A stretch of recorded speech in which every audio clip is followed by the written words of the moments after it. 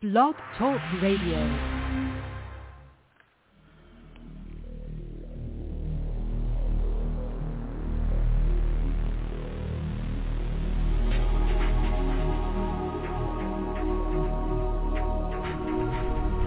Welcome to Night Shadows. I'm Stuart Best, where the paranormal is normal, where that which you thought you knew, you didn't, and where the future can be known if you know exactly where to look. Well, good evening, everyone, and thanks for tuning in. And we got a special show tonight. We've got Barry Rothman on, who's an expert in the Torah codes and needs no introduction, basically, to our people listening because they know a lot about Barry as an expert in the Torah codes. And we have a special guest. We're going to go by the name only of Rebecca for security reasons. And we have Larry with us. So, hi, Rebecca. How are you? Hey, I'm just fine. Thank you. Hello to all your listeners. And hey, Barry. Okay. And Barry, you're still on, right? Yes. Larry? Hello, everybody. That's going to be quite a round table. Before we get rolling, I just wanted to say that in the very near future, we will be releasing it's a faction book. It's semi-fiction. And it's called Earthfall, and hopefully that'll be coming out from the publishers here fairly quickly. And it dovetails right into everything that we're going to be talking about tonight. And as most of you probably know, a lot of this stuff is so sensitive that you introduce it as fiction. And when it's in reality, very factual. But we're dealing with a public that is very, very skeptical in some ways and yet not in other ways. So it's going to be an interesting show. Barry, where do you want to start with this? Well, I think I'd like to talk a little bit about my guest and what the purpose of the all of these efforts are, and then review a little bit about the Torah Code for those that don't know about it, and then kind of go from there. So first of all, the purpose of this show tonight will be to forward the pressure on the government for disclosure. There's been a lot about UFOs in the news in the last 3 days since the fellow had a last name of Grush came forward and said that the United States has captured several UFOs. And we've had these things for up to 80 years. And we've been back engineering them for that long, so we know how they work, and I guess we know how to make them take us wherever the heck we want to go, pretty much. So a lot of people have been saying that it's a nice story, you need some hard evidence or some kind of evidence, something more than the stories. And I'm going to get to a little description of Rebecca in here because she's going to be, I think, possibly one of the most important people in the whole story. Depends on what she says tonight. With bated breath, I'm waiting to see exactly what she says. But let me tell you a little bit about my uncle first, Eugene Rothman. My uncle passed away a number of years ago, but before he did, we had somebody over his apartment who worked at the Kennedy Space Center. He was a test launch director. His name was Stan Gross. And Stan, in my uncle's kitchen back on December 24th, would have been 1997, told me that as part of his job, he was shown the Roswell spacecraft that we recovered supposedly in 1947. And it kind of shocked me a little bit, to say the least.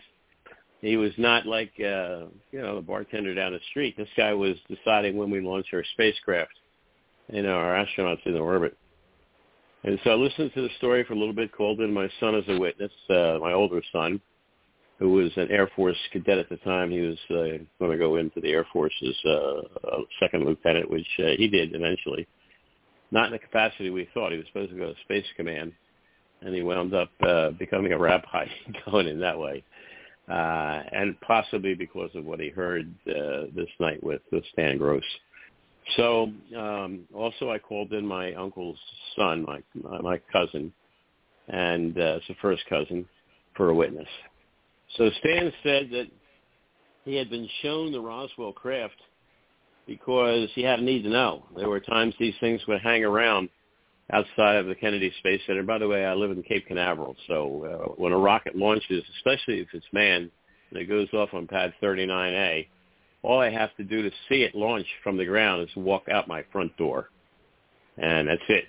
Take a couple steps to the left, and I can see pad 39A just fine from there. And we watch the astronauts go up. This is where the Apollo went up from, and this is where the new SLS launches from. So the Artemis mission that takes 4 astronauts to the moon next year, God willing, that will go from right out our front door, literally. So anyway, he told us that he had to make a final decision, and if these things were hanging around, we didn't know what the purpose was. So he would cancel a launch in a case like that, or at least delay it until they got out of the area.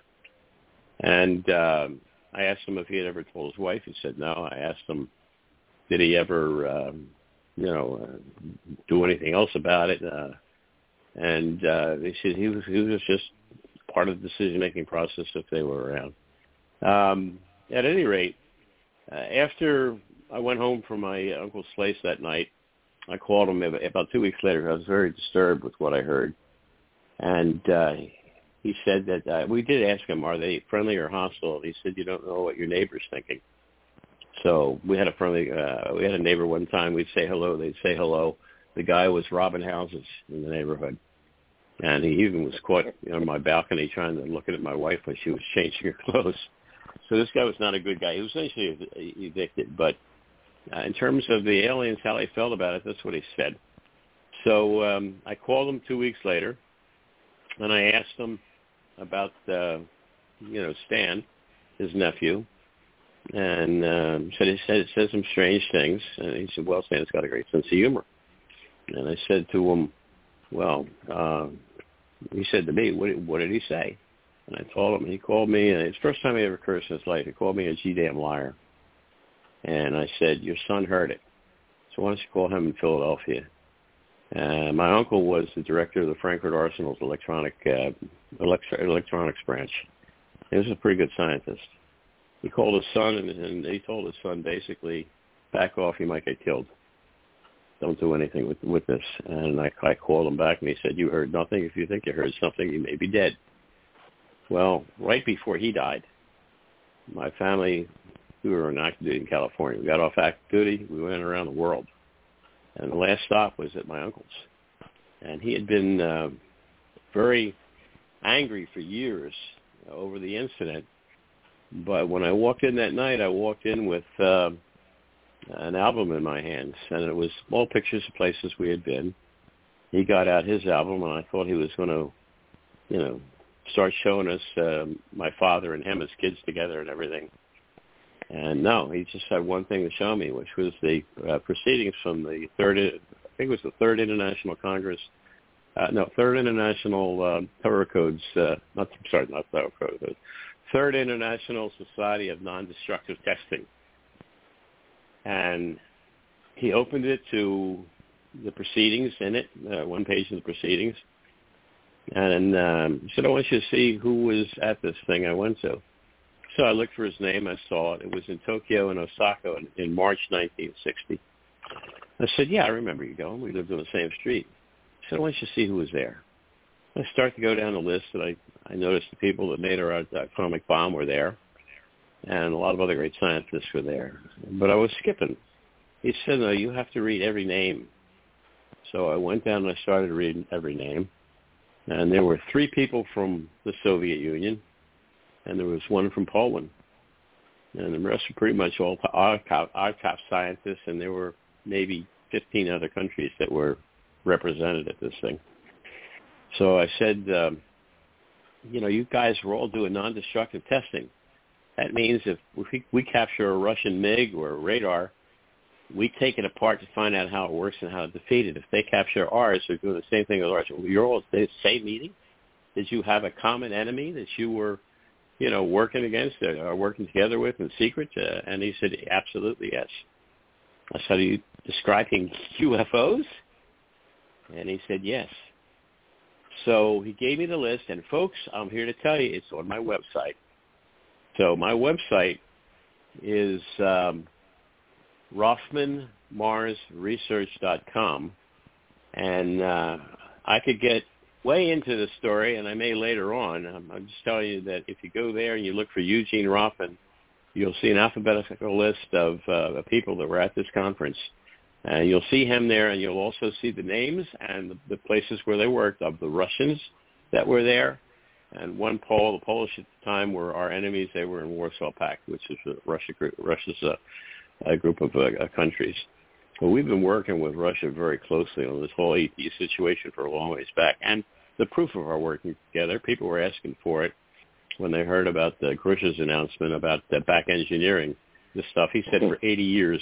The document on my website is from March 1960.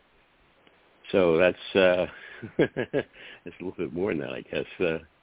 Not quite. It's 40 and 23, so 63 years. So 63 of the 80 years, at least. I've got proof that this was going on. Now, one thing to have proof and have stories is another thing. When we talk about aliens to say, well, where are they? I don't know for sure that she's one, but she's suspect. And for very, very good reasons. I have my very good friend here tonight. And Rebecca and I have been friends for 11 years. She's been over to our place here in Cape Canaveral once or twice. I can't remember whether it was the second time or not, but at least once, not too long ago. And for 11 years, I've been hearing her stories about how many times that she was contacted or taken by ETs, including reptilians, greys, tall oranges, Nordics. She can tell you the rest. And the story stayed that way for 11 years. I found her in the Torah codes. And there are matrices on the main article that we're discussing tonight, which is about contact and disclosure on the MarsResearch.com site. There'll be a whole page when you get there with black background of articles. This will be like on the bottom line of articles. You'll find this contact and disclosure article. And I have had contact with one other person that I know is an ET, almost for certain. But Rebecca's high up there. But she's sensitive about how things are phrased. She hasn't fully come out before. She has a book coming out, and I'll let her tell you about that. But I'm 2 minutes into what I plan on being her time. So, Rebecca, it's all yours. Tell us about yourself. Hey, that was a beautiful introduction. I want to thank you for having Barry and I on your show tonight, gentlemen. And hello to all your listeners. I'm going to start with just a really brief, and then I want to give a statement. Hopefully it will be within that 10 to 15 minutes. And my background was on the professional music theater stage. I'm a songwriter for causes, organizations, church, and Christian music. I left my professional career. I was a caregiver for my mother for 28 years, and then I met my husband, and I'm married, and I have a wonderful life. I met Barry because I went online, and I found him, and I had been saying a prayer, I want to meet a man who knows the Torah code. And I get on there, and I find him, and it was Barry. And that started our friendship. We were looking at a book. He had reviewed it, and I had just finished reading it, The Gravitational Manipulation of Domed Craft, because there were some similarities. I like the science and the DATs and STATA. Despite the fact I'm a creative, many people do not expect that from the creative individual. My purpose for speaking out again is to tell my story, or whatever questions you want to ask, to educate, encourage others to speak and write. We are the disclosure. Every person who comes forward is a part of the disclosure. What Barry and I want to do is to go a step further. We need discussions of discernment and solutions and offer plans. And when you offer a plan, it requires a meeting. And we need to have an earthly meeting and an orbit above the earth separately. So Barry phoned and asked me to contact the good ETs of my life and to set up a meeting if this could be done. Now, there have been some good things, and what I have gleaned from the past couple of weeks, that they're glad we're asking, and that they are in the process of discussions themselves, the various species. Because how are they going to deal with our planet in such a warlike condition as we are? And so the question is, how do we distinguish good and bad people and good and bad ETs? Well, it requires a number of things: intuitive skills, assessment of character, input, and the ETs that we've encountered that we believe are of a good, benevolent nature. And how do we distinguish a false flag? It requires knowing what a real craft produces upon the body and mind when you encounter it. Now, there's a magnetic pressure that you experience. It's a push and pull, the difference between a holograph and when you're experiencing an actual craft below you, and the intuitive side of who is on the craft. You can usually pick that up. In regards to me, I'm a human being who has intuitive abilities and a lifetime of contact and what I consider wonderful spiritual and paranormal experiences. The majority of everything's been positive, so I try to use discernment and judgment when sharing the darker side. Barry has asked me and challenged me to look at my life and experiences and ask other questions and possibilities. It doesn't always coincide with my theological background, but I am willing to ask the question. I'm willing to go there with Barry. And I've been asking questions since a child. My childhood contact up to 2004 was known as the friendly one. They prefer identification of titles. They do not like the word alien. They really prefer they are each a specific species unto their own, and they're different from the angelic realm. Now, that's based on my personal experience. That's just so I do that. I have had contact with a few of the species throughout my life and familiar only with the circular craft. I've spoken over the last 20 years in Florida in the Edgar Cayce Foundation, but for reasons right now, I just want to be called by my first name and resume really back again after being away for a couple of years. So I'm fully aware of the responses. I don't know of all your listeners, but some Christians and atheists or non-believers, or they're not going to want to deal with or talk about extraterrestrials. But I understand something. If you have never been to another country, seen another culture, language, you've never been in space, you've never experienced anything spiritual, it's understandable. If a person has been brought up to never ask questions, never asked what anything meant in history, never had a question on the Bible, they've been told everything's demonic, including the crafts and the ETs, I understand. But it's time to wake up. It's time to grow up. UFOs are, God is, let's get over it and let's move forward.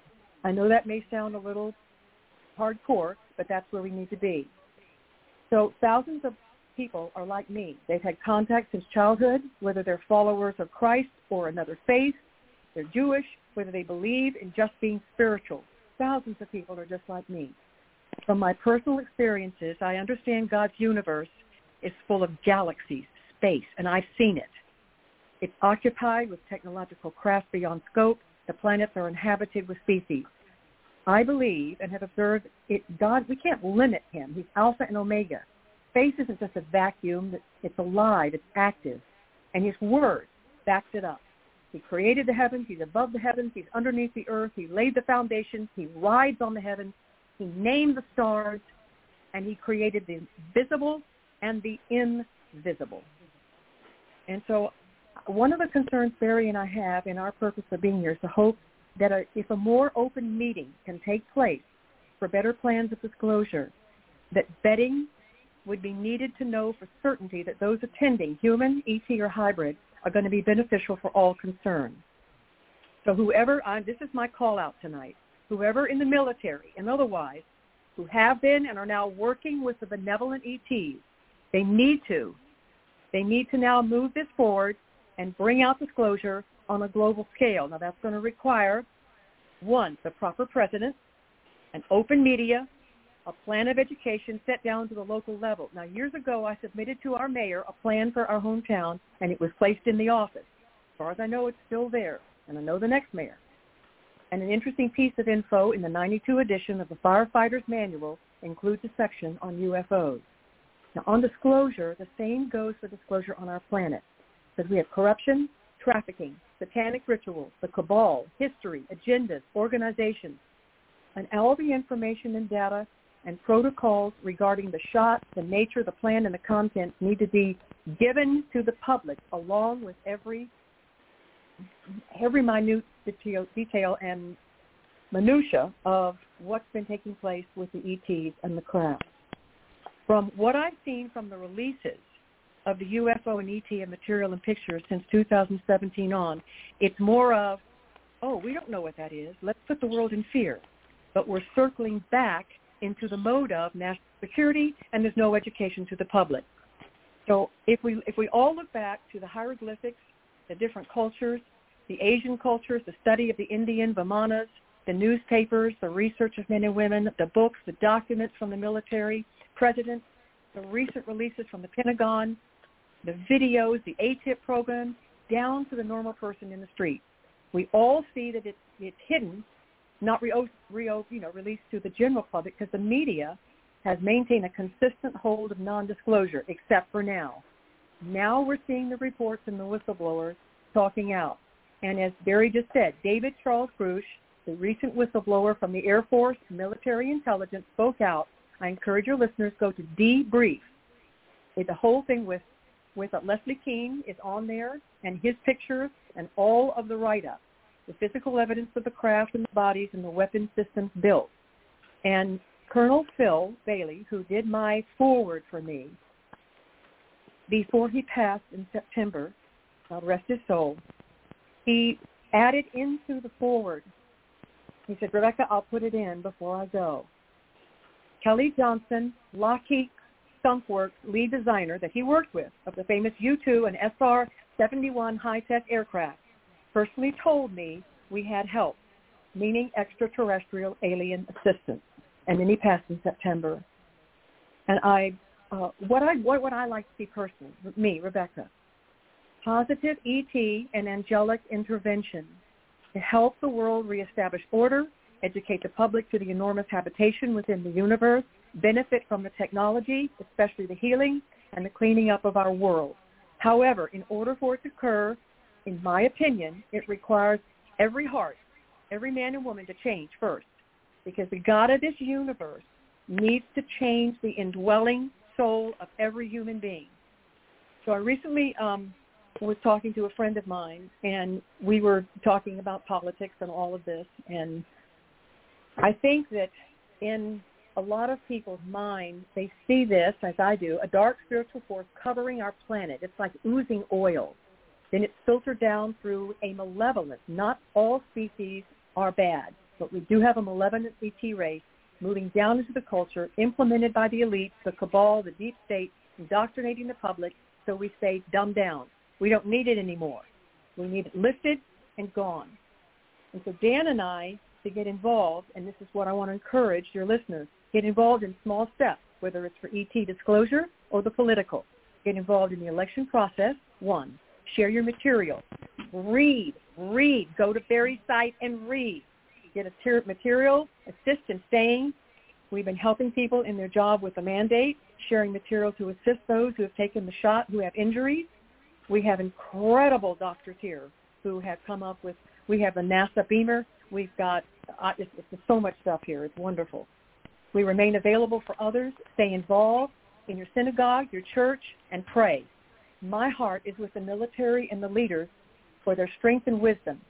In regards to UFO and ET issues, Dan and I participate in creative consciousness groups. We share with friends about UFO movies, videos, and we talk when the door opens in conversation. I'm getting near to the end. The other side of this is, let's keep it in mind, many of us are not read into full knowledge. I have friends in the agencies, and they've been very kind about saying, Rebecca, just keep things as close to the belt as you can about whatever you worked on, and just say you gave your reports to the right thing. So that's what I'm going to do. But the other side is, if we're not read into full knowledge, nothing's completely known until we face an enemy firsthand, and then we have the knowledge. Full knowledge is completely known until we cross over to our spiritual home base. But our understanding on this planet, in my opinion, is based on who and what we're reading and listening to. So we have to broaden it. We have to be willing to be open. We can bring everything to an end. We can break this bondage. But remain in hope. We need to keep praying, keep talking, get involved, be active where you can serve. Politically, get active down to the local level. I was just listening. I was just called in to listen to a wonderful discussion with General Flynn just the other day with my husband. We have to get prepared. Economically, get yourself in order, in your house in order, get your food in order, get things in ready. So we have to ask for wisdom, discernment, and if you feel as I do, ask for angelic and ET assistance. We don't fail if we ask, if we try. We fail if we don't ask and don't try. Now, there are hundreds of resources and books and speakers. I'm just going to give a few here quickly. E.T. historically, go to Jim Marrs, great author. He has passed. E.T. overview, look at the Hidden Hand video. E.T. data and research, Kathleen Martin, Denise Stoner, and Stanton Friedman. Stanton has passed. Make a report. Go to MUFON, the other organizations. One of my closest friends, Terry Ling, she heads up the membership. Spiritual and Disclosure, Kevin Briggs. Crop Circles, oh my gosh, Freddie De Silva. Scientist, Mikio Keku. Article, Barry Rothman. Politically, I'm just going to make a suggestion. Purchase 107 book, Kid by the Side of the Road. And now, my future book's going to hopefully be out by the end of the year. It's titled Quantum Windows and Dimensions, A Christian Woman's Journey of Faith and ET Contact. I could go through the list, the astronomer, my colonel, the editor, Kathleen Martin. You already, many people will know her. The astronomer, Mark Antonio. Therefore, so here's my question: if the ETs have helped technologically, then we have a good reason to ask for help now.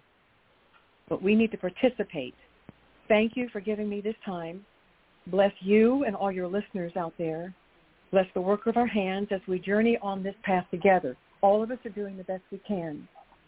And regarding while we're on the program, let's remember, the ETs have to make a decision that they want to help our race. We are warlike. We're divided. The ETs have tried in past, and I'm sure they're trying right now behind the scenes. The darker side of this current 3D existence that we're living in is suppressed. But thank God, the dark cannot overcome the light. Thanks for letting me speak. Excellent. Wow. I have one word to describe that, which was inspiring. And that may be an understatement.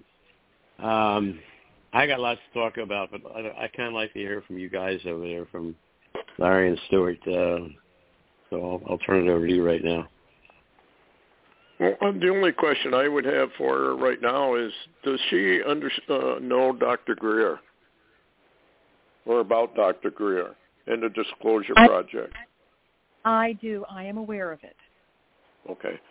Because he's done a tremendous amount of work along those lines, trying to get, and he's had a lot of expert witnesses coming forward. And yes, he did.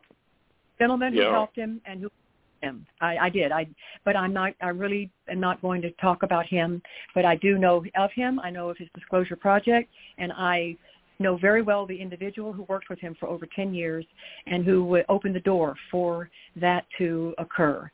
And I'm just going to leave it at that. And I hope that he's moving forward with the best in mind. And I'm going to leave it at that, okay? Okay, that's fine. Yeah. Okay, thank you. Are you familiar with Mr. Lear of Learjet, John Lear at all? Who worked with Bob Lazar out there in Area 51. Familiar with him. I've seen videos on him, and I've read reports and what he's written, yes. Mm-hmm. Yeah, he's kind of an interesting character. Larry, what do you got for questions? Well, I was wondering if she knew of Linda Moulton Howe's research. Very much so. Very much so. And she has also recently been dealing with people who have contacted her who are also doing disclosure and trying to open with groups. And are you familiar with Terry Cassidy of Project Camelot? Yes. Yes. Yes, well, she is a good friend. Yeah, that's a very interesting show, by the way, that they have. Yes. Yes, do you know, what would you say the ultimate goal of these entities really are? These, for the most part, how do we balance out what's evil entities and what's not evil visitors? Let's call them visitors. Your question is exactly what I was stating at the top. Another good question, and I know Barry and I talk about this often. How do we distinguish the good and bad people? And how do we distinguish the good and bad ET? And the same thing. Use the same criteria. Use your ask if someone else knows them. Use your intuitive skills. Everyone has them. Assessment of character. If you know anything about the background of the ET or the person. Input from others. And the personal encounters that you've had. There's one thing that when we distinguish good and bad, we do the same thing here because we vet. We vet people. We vet them for programs. My husband was vetted by the colonel before he married me. In a good way, comical way. I mean that in a very good way. But he did meet with him, and he asked him a lot of questions because he was very concerned. And until he met him and he knew he was a good guy. So you're asking the questions that everybody has to do every single day when we meet people. You can feel it, you can see it, and if you don't know them, find out. But the ETs, if you read the data and read the books of a number of people who are out there in all of their books, most of the Nordics, most of the Pleiadians, the tall Goldens that I grew up with, my uncle, who could walk 4 inches off the ground and had the line of demarcation set up with the tool in my garage when I was growing up. So he walked me into places, and it's a question that demands a list of criteria that we all hold dear. Barry has his own criteria of how he judges things. Scientists go by data. I go by a list of things, not just the data on someone, but what I'm seeing and feeling. And I think also we have to remember that when you're standing you have to have a certain number of feet away, not only from people because of their type of personality and their voices and how they come across, but you also have to know ahead of time from someone who's knowledgeable how far to stand away from certain species. And I'm just going to say species or visitors if you want to say that. It's all fine. I have found that the reptilian, you do need to be at least 6 feet away. The other ones with me was the golden. I did not.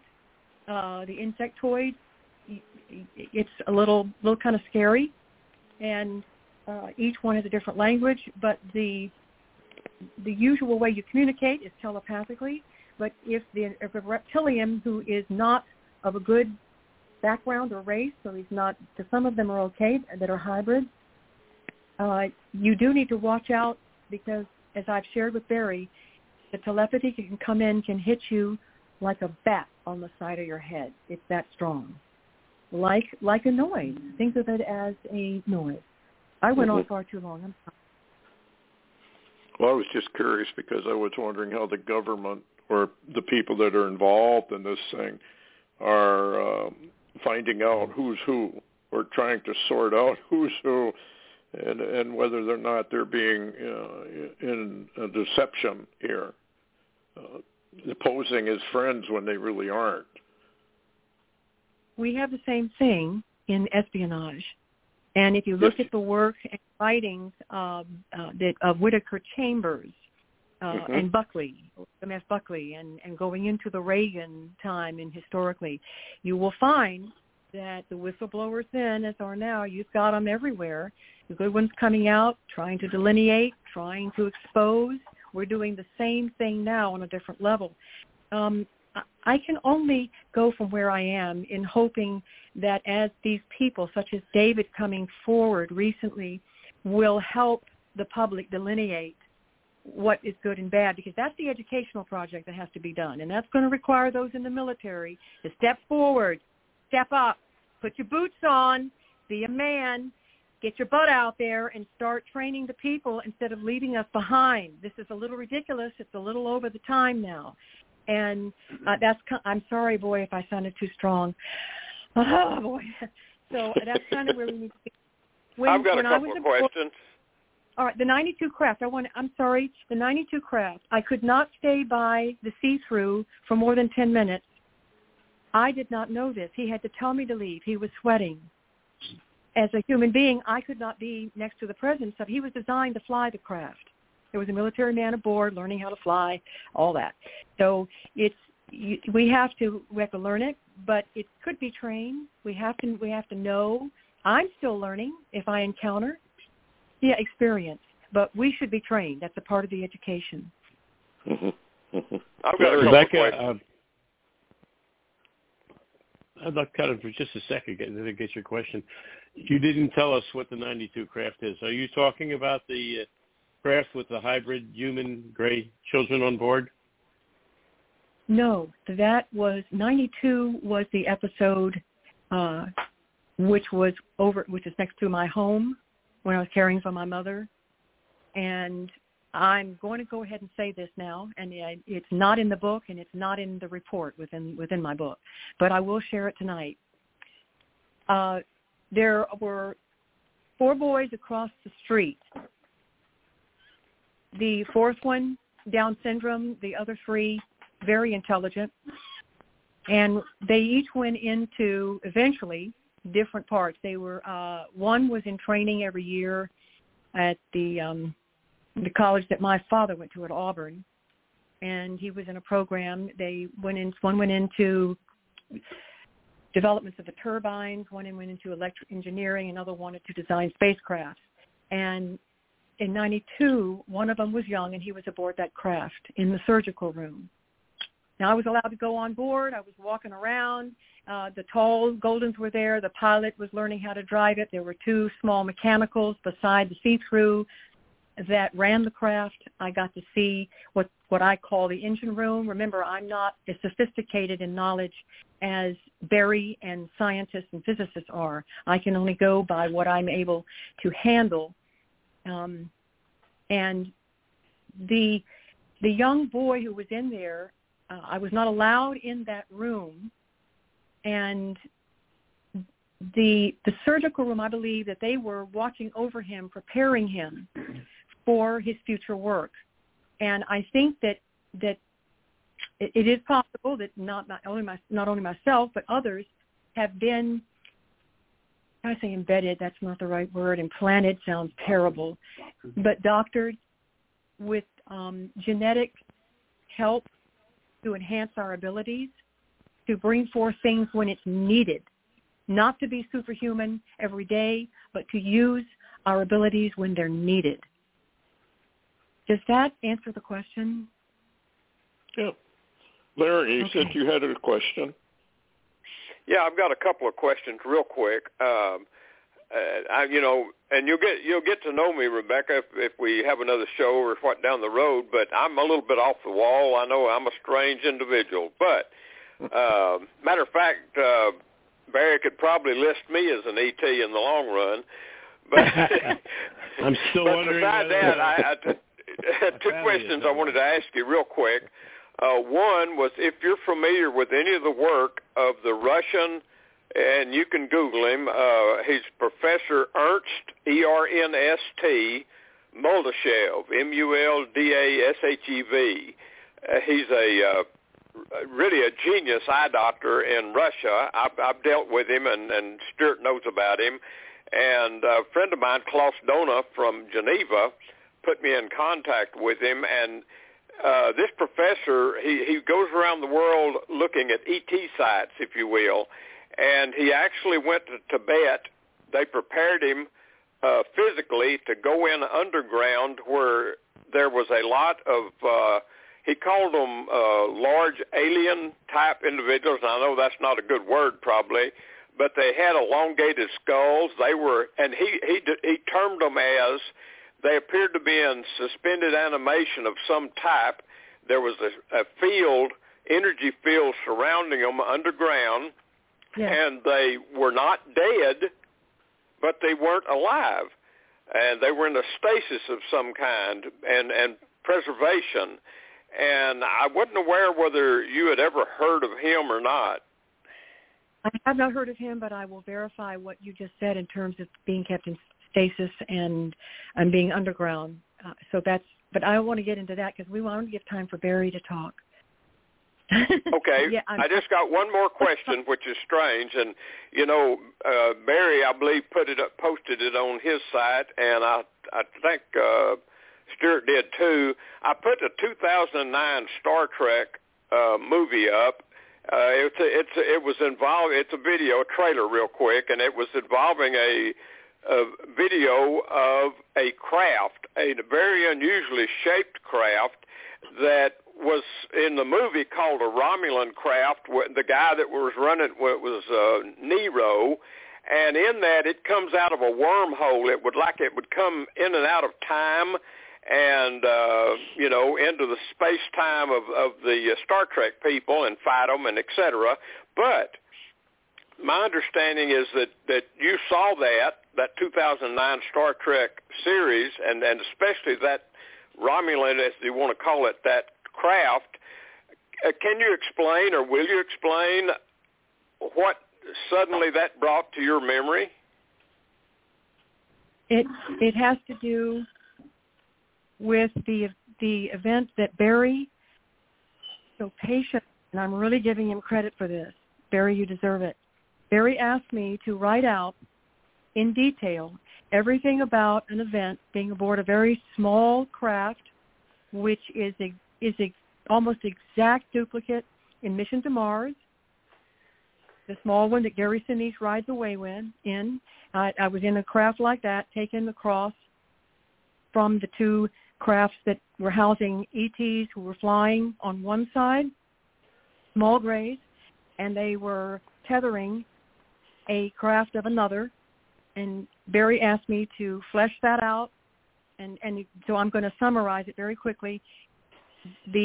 What I saw and heard were small hybrid grays and hybrid mixed with our race and our race mixed with theirs, and also the small grays themselves. They were running, and it was the most horrific event. I don't ever want to see it again. I know we have the same thing here on our planet, but it was horrifying. It was sad, and they were in trouble. They were frightened. They were running around. You could just sense their brains. They didn't know where they were. They were crowded into this small craft that was being tethered by the other one. And, of course, I asked a slew of questions as to why I was there, what they were doing. And they apologized for interfering with humanity. They now had their species that were being used. They were sorry. Why were they contacting me? So I just kept asking questions. They said they are overrun and have been ruled by the reptilians. So I'll just get to the end of this whole thing. I asked why, and they said because the reptilians had destroyed their planet with the Shredder. I asked for the details of it. They sent it over, telepathically. Specs, my father was an architect, so I know what specs are. And I said, send them over telepathically, I'll draw it. So that's why when I saw the movie and fell out of my chair, that thing was coming out of the portal, and what they gave me was very close to the Shredder that they had shown me. That was his craft he was going, but this planet Shredder, as Barry refers to it, is what I saw. That was very close to it. So does that explain it all? Yeah, okay. Thank you. Yeah. Okay, I'd like to add one missing piece of the puzzle here from what you told me. The reason I focus on this so much, which is that these hybrids were running around because they were informed that they were about to be, or some of them, would be eaten by the reptilians. So that's where I became very concerned when I heard the story the first time, because I'm Jewish, And so when I hear about a sentient species that's going to be murdered in a horrendous way, I think back to the Holocaust. And I think that I would not want anybody who knew that our people were being sent on, railroad cars to be slaughtered, to just let it happen. The same way, I was horrified with the idea that for all the aliens or ETs that are here, that nobody, I guess, had the guts because of the power they're facing to stop this from going on. And it's coming out of our backyard. And so, if this is food for reptilians, for not all of them, but for a lot of them, I hate to have to ask them to change their diet, but if they're going to use our planet to grow, essentially beings that are at least part human, I'm very much for stopping that. And we have a Space Force, thank God, as a result of what President Trump gave us. And it is, I'm sure, involved with a lot of these different species. I want to make sure that it's on the right side morally, and that whatever comes out of at least the United States of America is in accordance with basic morality as outlined in our Bible and our Torah. So that's the other piece of the puzzle. Go ahead.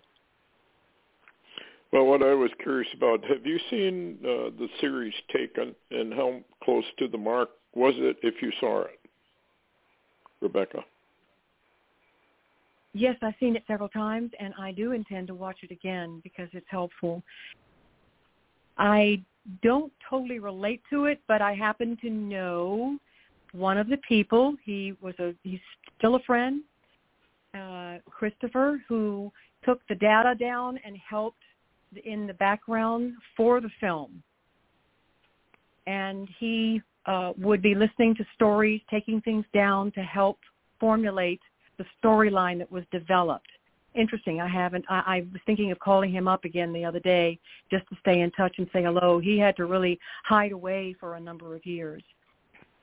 Retaliation doesn't just happen to those who are in high positions who try to speak forward.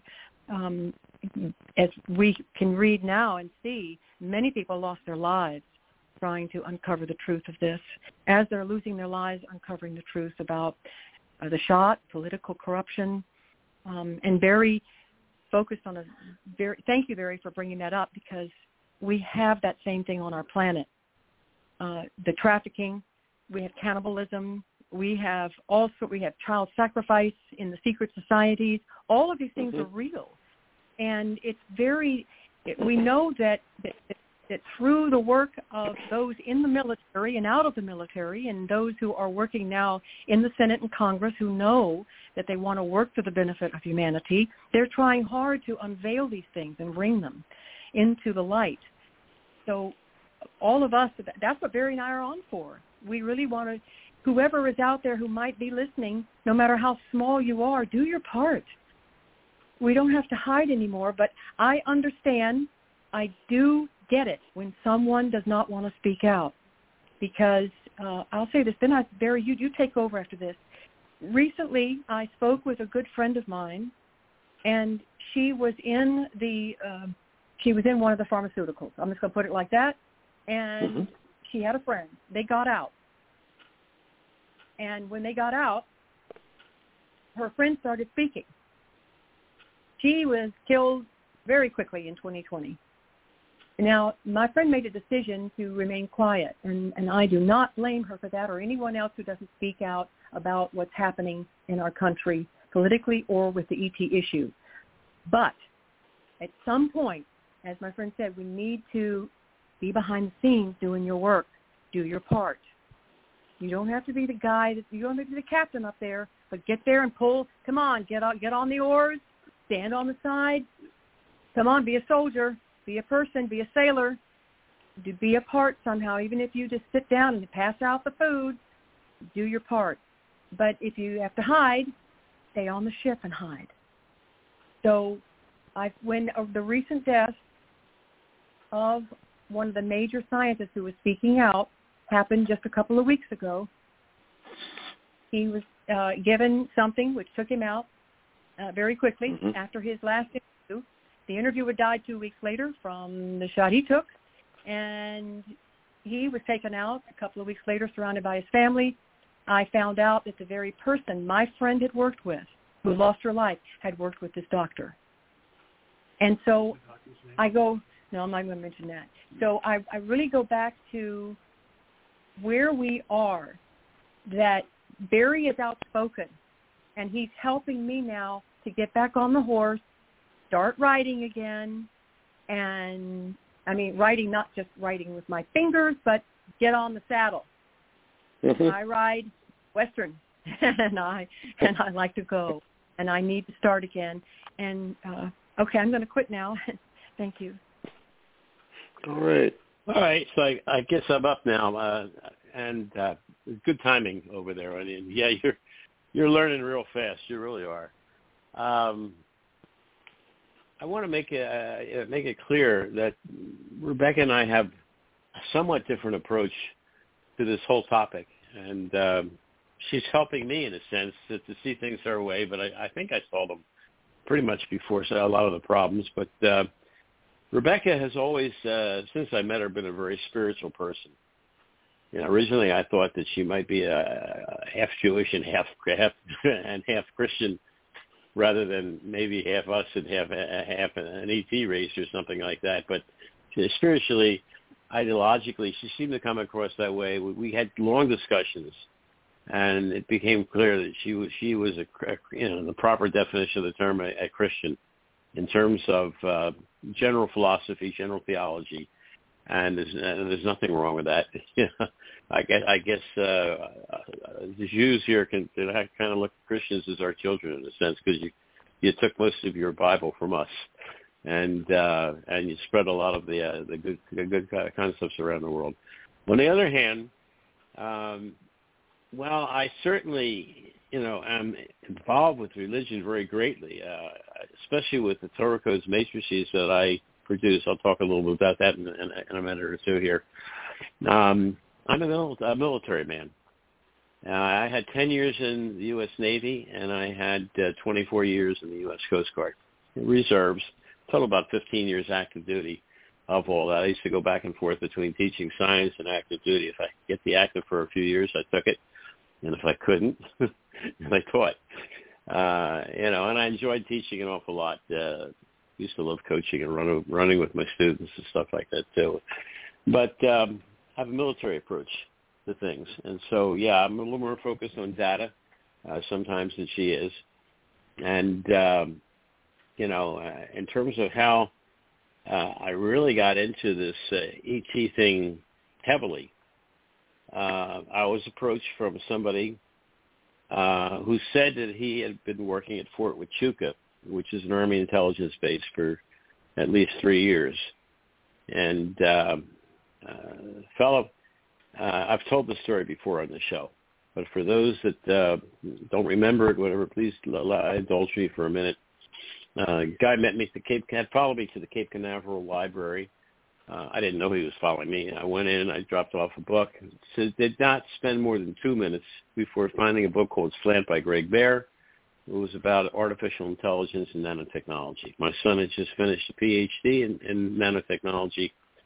So I got the book, checked it out, came outside where the parking lot had been empty on the right side as you come out of the building before. There was now a car parked 2 spaces away from mine, 1 space in between. And once that 1 space in between was occupied by a gentleman, we'll call him here Joseph Sapphire. Sapphire is the first 4 letters of his name in Hebrew, and then there's another letter. And because he was obviously at a minimum a government agent of some sort, I don't want to do anything to blow his cover or anything like that. I get him in trouble. And on the other hand, I don't want to take him off too much. But we started talking for a little while, and in a few minutes, it became obvious to me that he was well familiar with my life, and that he had followed me there. And I didn't know why, of course. But then he started talking about artificial intelligence and nanotechnology. I had a book about that in my hand that I had just checked out. He was not in the library. I mean, he was outside waiting for me, and he knew the topic of the book. and he got into a discussion about it. And after a little while, things started to get a little bit rough. Some of his questions were kind of, I thought they were outrageous in a sense, especially for somebody that's supposed to be a stranger. And he seems to know not only about what's going on in my life, but what will go on, what will happen in my life. And it got to one point where he said to me, I know somebody like you, and the government came and took his computer, threatened to put child pornography on it, and he never owned a computer again after that in his life. And I took that as a direct threat that this is what the government wanted to do to me. I let him know I was going to have no part of it, that I would write about him extensively, which I've done. It's on my website with many matrices that pertain to what happened that day and beyond. And Fort Huachuca is my number one fan source. They can view on thousands of times in a day, sometimes. But they're always on every article that I put up. And to a lesser degree, so is the United Kingdom Ministry of Defense. But there are a lot of other intelligence centers that would come to my site. After a while, I said, look, I can identify all you, but so can the Russians or the Chinese that come to my site. Please just use a proxy. But with Fort Huachuca, if you want to help in any way, what I'm doing, and you know, after he basically threatened me, he got a lot friendlier. So I'll say that right now. The meeting ended on a far friendlier basis than it started off. But I said, just leave your IP address as it is. And that IP address always has a 6 before the first decimal point or that's the last digit. An IP address is 4 sets of numbers.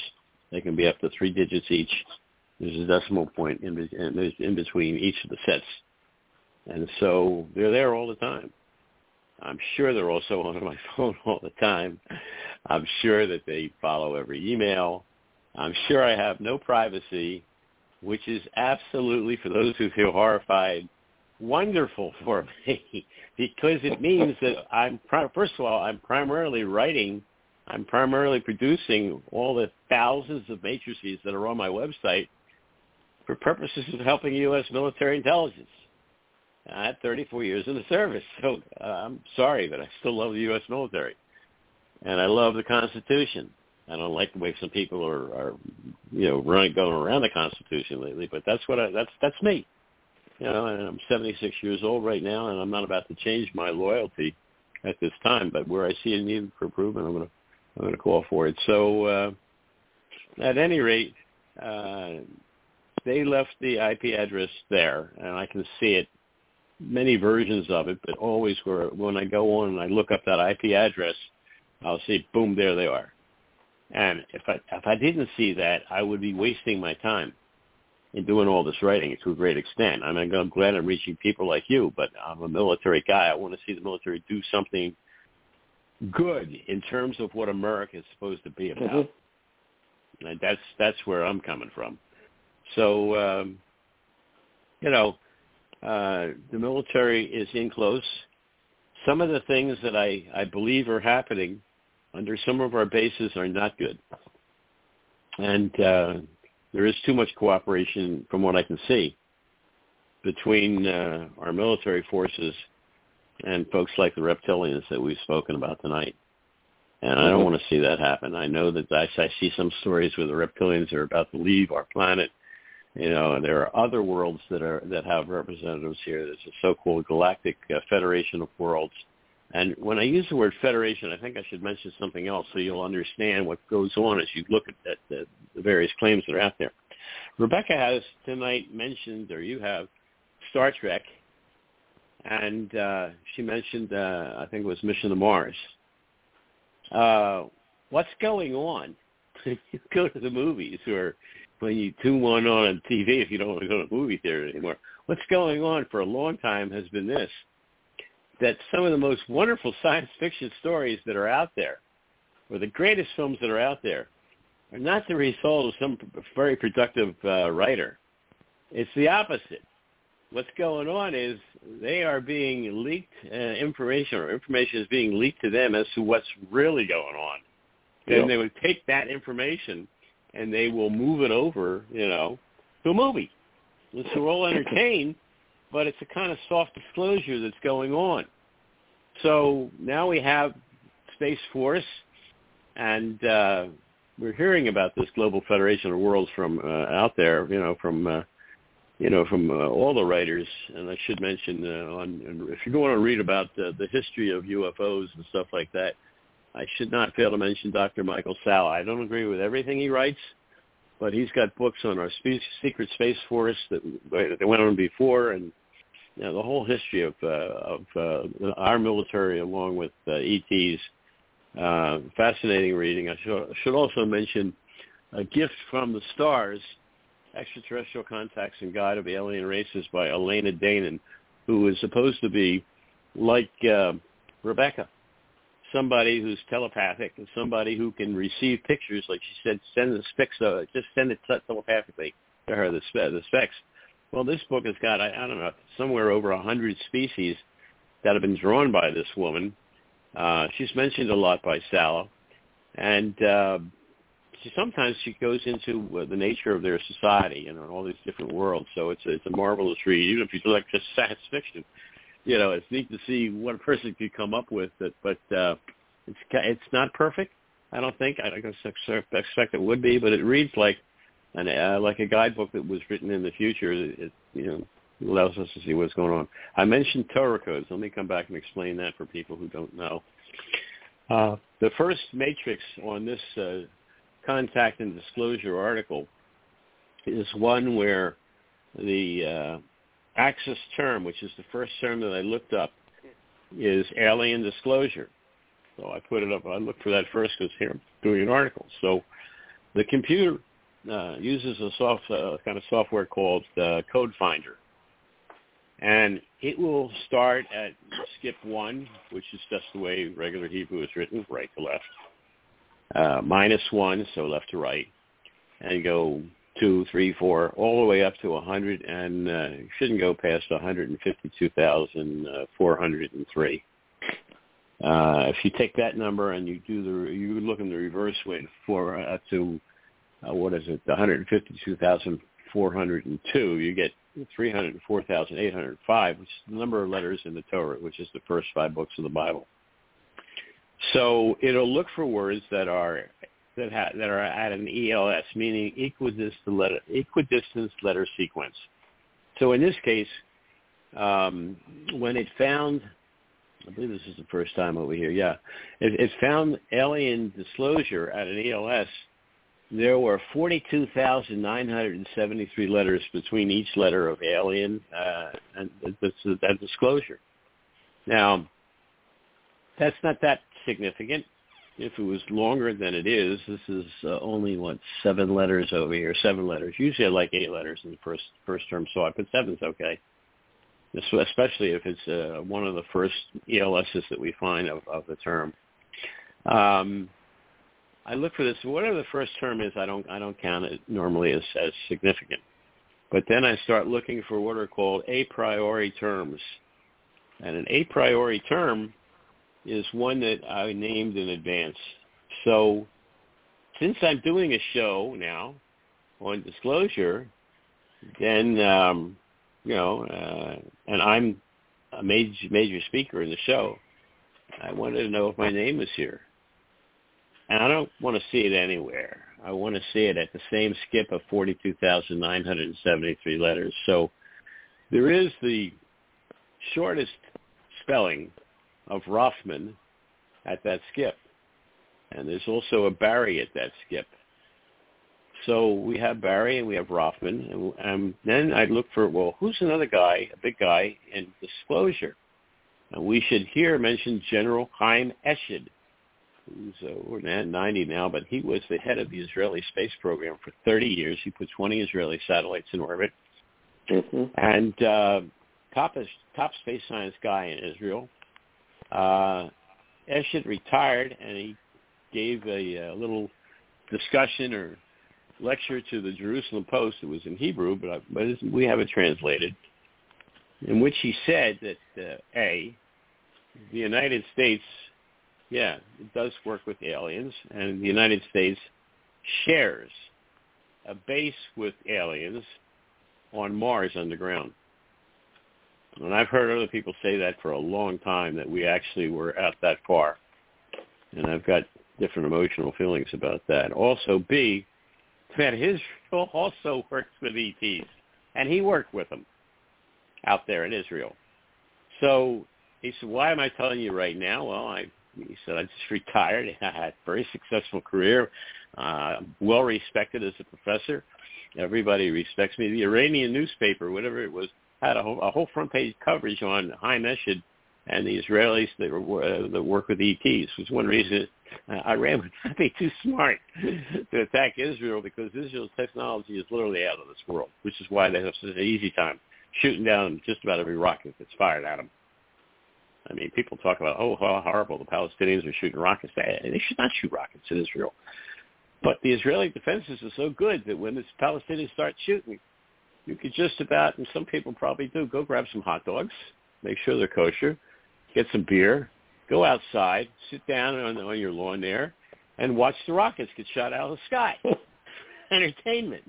That's the difference between the two sides. But in terms of where Israel gets some of the technology from, apparently a lot of that, like we got our space technology, a lot of it with Werner von Braun, that came over from doing the V2s in Nazi Germany.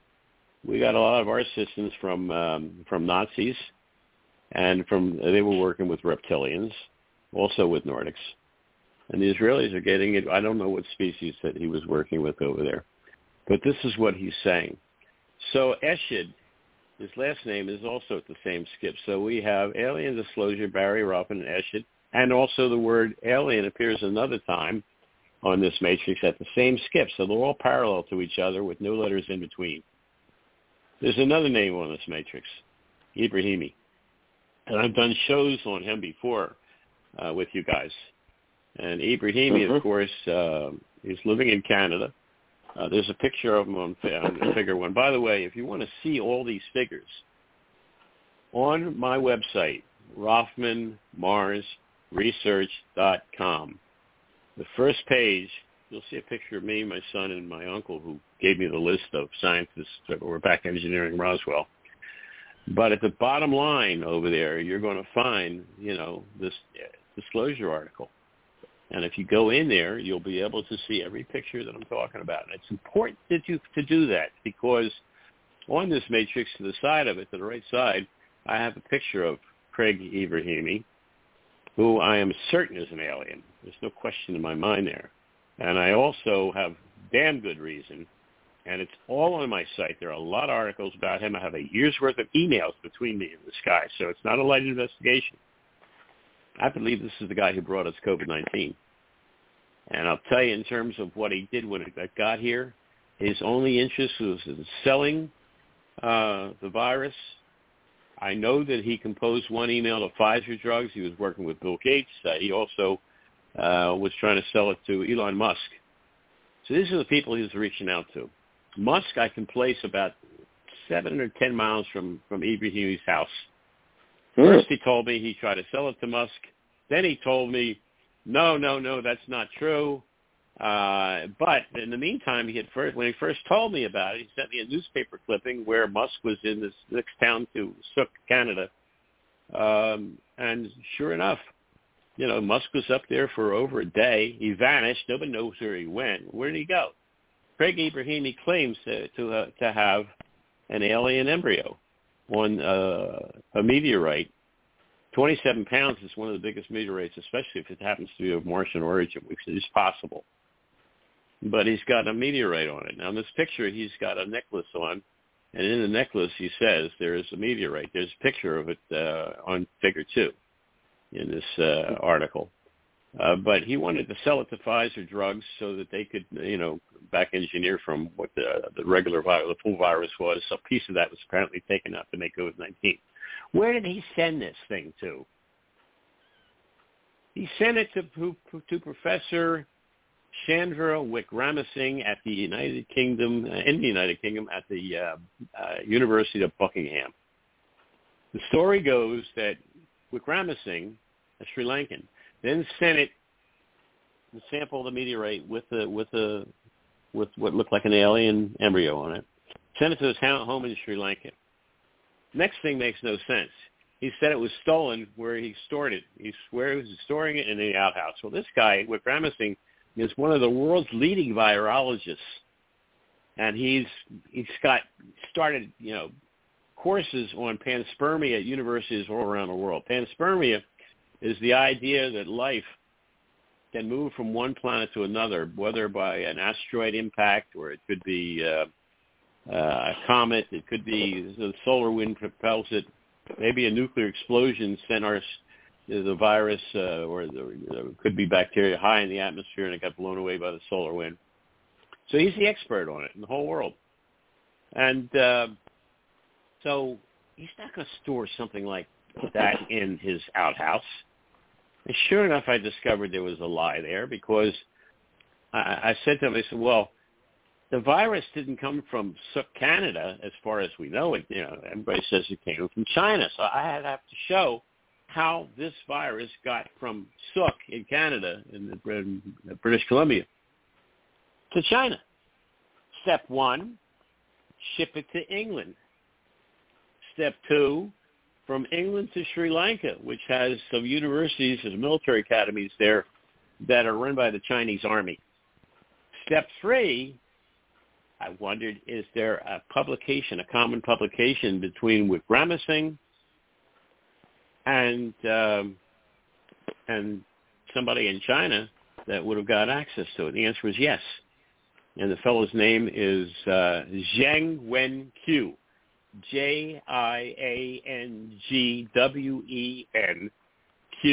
that's Q-U. So Q and Wick Ramsing, 4 months after they were shipped this meteorite sample, and my website has, and I guess it's in figure 2, has the receipt for Craig shipping this thing to Wick Ramsing to get it started. So Wick Ramsing gives it to Q or sells it to Q or the Chinese army, and now we find 4 months after it's shipped into England that the first article appears in a Chinese publication, first of several. He predicted that the next year, the thing was shipped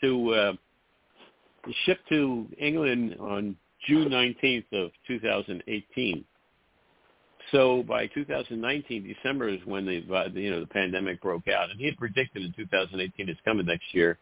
About 15 days before it actually started, he made another prediction with Q that you're going to get a pandemic. It's going to be like the Spanish flu, and it's going to have an extraterrestrial origin to it. So then the virus breaks out. Now, I can show, and I have in my website, a Chinese newspaper from, I think it was December 27, 2019. The pandemic, the outbreak is only a couple of weeks old in China. I don't know if the first person, maybe it was around the first person died from it, or just before it. That Chinese newspaper is all in Chinese except for 2 words, Craig Ibrahimi. And there's a picture of his meteorite. So this was known about very early on to the Chinese press that there was such a finding. Now, Wick Ramsing and Q try to say, well, yeah, it came from a meteorite that fell next year in October 2019 in northeastern China. But they never had a sample. That they had no sample to work with. They had nothing to work with except for Craig's meteorite. So from there, the Chinese had it in June of 2018. They had a year and a half to develop a vaccine. And in terms of where money's coming from, hey, the U.S. will fund anything, right? So we got our good friend Fauci over there arranging for gain-of-function research, in Wuhan. So the thing got to, I can trace it into the Center for Infectious Disease Control in Shenzhen, China. That's where this Zheng Wenqiu worked. And from there to Wuhan, I guess it's probably about a 6-hour train ride. So this is how it got into China. This is how it got started. And there was U.S. money in it also. So much corruption. This is the kind of thing, when I talk about disclosure, that I'm talking about. I'm talking about changing the system, finding the people who did everything from this to Well, the Kennedy assassination was likely motivated by the will the desire to shut up Kennedy, because Kennedy knew about all this Roswell stuff. Kennedy was with Secretary Forrestal, Secretary of Defense. He was with Forrestal looking at alien technology in Germany right after the war ended. They were very close together. What happened to Forrestal? He was first, I think he was Secretary of the Navy or something. Then he was in charge of the Defense Department. First, I think, the Secretary of Defense. Forrestal wants to tell everybody, wants to do disclosure, and the other people who were in control, a bunch of people referred to by the title of Majestic 12, decided, no, we can't have this. So they put him in a hospital, Walter Reed. Next thing you know, he's thrown out the window. Yep. And they found him with no suicide note, dead on the bottom over there. So this was their record. This is the start of the fight against people who want to release. You can see why, it took a little talking. She did go along fairly well with it, but, Rebecca was concerned, and she should have right to be. And, I was originally threatened, although they kind of turned around on me. It's very funny how things went that day that I had that conversation with that, I'll call him just, Sapphire here, even though the name is a little different. But just, again, for privacy. But although he started out so hostile, there came a point where I gave him my calling card. And it included the fact that I do Martian meteorology research, that's been covered on the show many times before. It's a good part of my research, along with my son, David Rothman. Dr. David Rothman helps me with that a lot. We have a 1,200-page report about Martian meteorology. It's called Mars Correct, Critique of all NASA Mars weather data. So I can see where we're covering up all kinds of things about Mars. And, yeah, it doesn't surprise me to find out there's a base there at all. So, anyway, where's it going with this? They didn't want this stuff out. They don't want it out. It's dangerous to talk about. I think they're now with David Grush's name of the guy. Now with his release, there's more and more pressure. Congress is having pressure that they want the truth about the UFOs. Now the Pentagon has released years ago, the video of FA-18s giving chase to these Tic Tac UFOs that go 500 miles an hour underwater. Nothing on Earth is going to do that. And, many thousands of miles an hour in space. I think they even have the ability to reach the moon. And we've got video after video. And how often were we seeing? Not once in a blue moon. It was a year, I think it was 2005, I could be wrong about that, where these craft were seen daily for a full year off the coast of Virginia by our FA-18s. Mm-hmm. The military tries to tell you, and they did then, oh, yes, they're real. You can no longer have to be afraid if you're a pilot to report what you're seeing. Whether you're a military pilot, you're an airline pilot, you're not going to get fired if you report in. These things are real. But we don't know what caused them. Excuse me. Take a look at my website.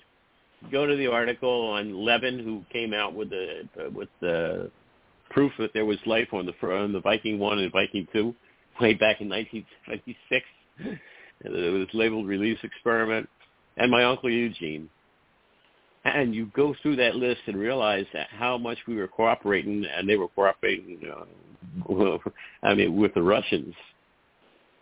We have not gone all these years since 1960, and we don't know what these things are. We know damn well. And we're working with people. And it's like, here I live right outside the Kennedy Space Center. I was hoping, I'm glad so far there's no launch of a rocket tonight. Why? Because my dog Einstein goes crazy every time a rocket goes up. The whole place shakes. For a long time, he wanted to go outside to see everything, to see what it was. Finally, I got him out for 2 launches ago of when we sent up people on the Space Launch System. And I'm pretty sure that's what it was. But whatever it was that it took them up there. We watched it go up, and he could see that went off the pad, the correct pad, he could see the rocket launch from the ground and follow that bright light. After that, he was afraid. So he barks now, but he doesn't come outside with me. But a lot of times, usually we go right over here. Every time rocket goes up, we've got maybe 15 or 20 people, hanging over the rail from their apartments watching the thing go up. It's a great place to live. But anyway, I'm kind of drifting around to give you an idea what's going on and what the total picture is. But Ibrahimi's on this matrix also. So in terms of alien disclosure, he is an alien. I'm certain about that. He talks about, powers. He threatens, in terms of the kinds of things he says. You heard a wonderful example of the best in E.T. tonight. Well, maybe, or at least people that might be. I don't want to say she is for sure, but you heard her speak, and you draw your conclusions from that as to what's going on.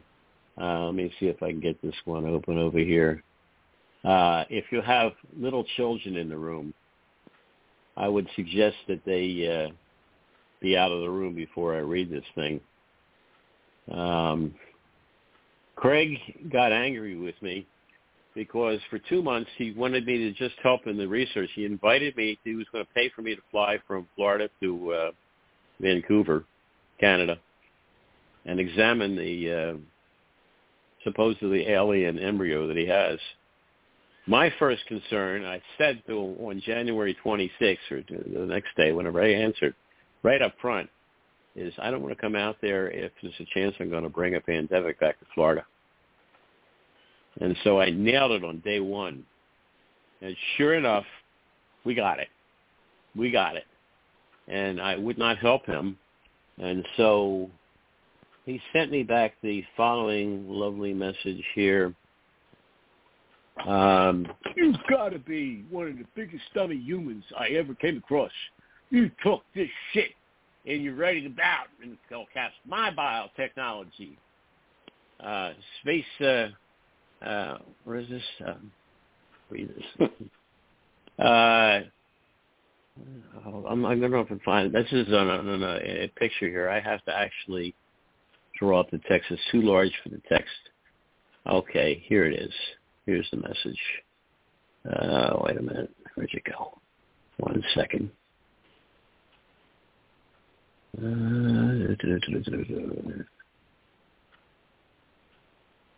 little bit more.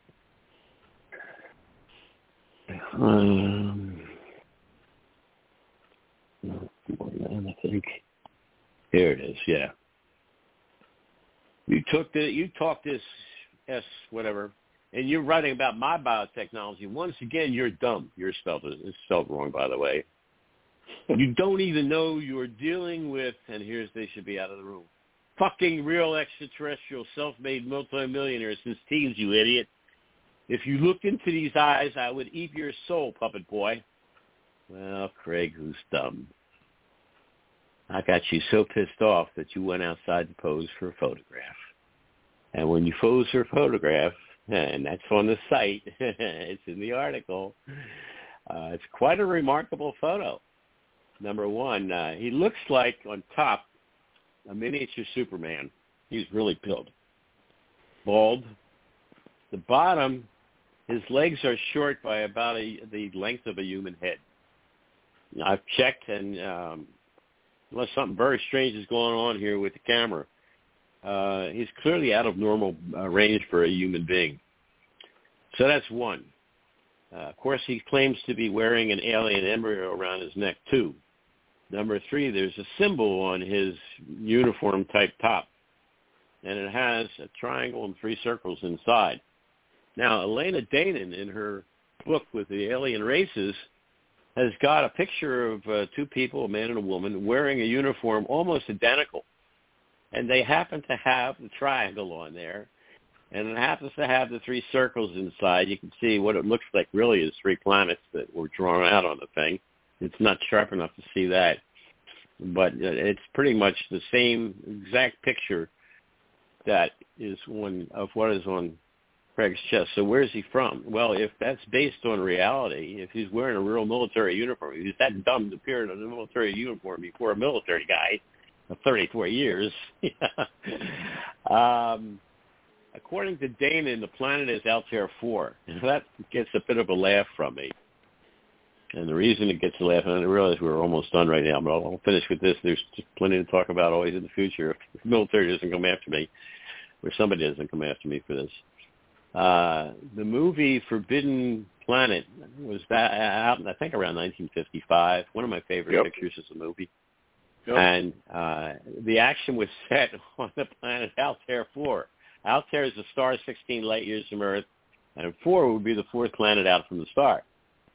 So there is such a world as what she has in her book, and it has the symbol, crazy enough, on the chest. In terms of how it affected me, I like the name. I loved the movie as a kid. It's one of my favorite movies. So when I had a son, my older son, his name is Robert Altair Rothman. And the Altair, of course, from the movie.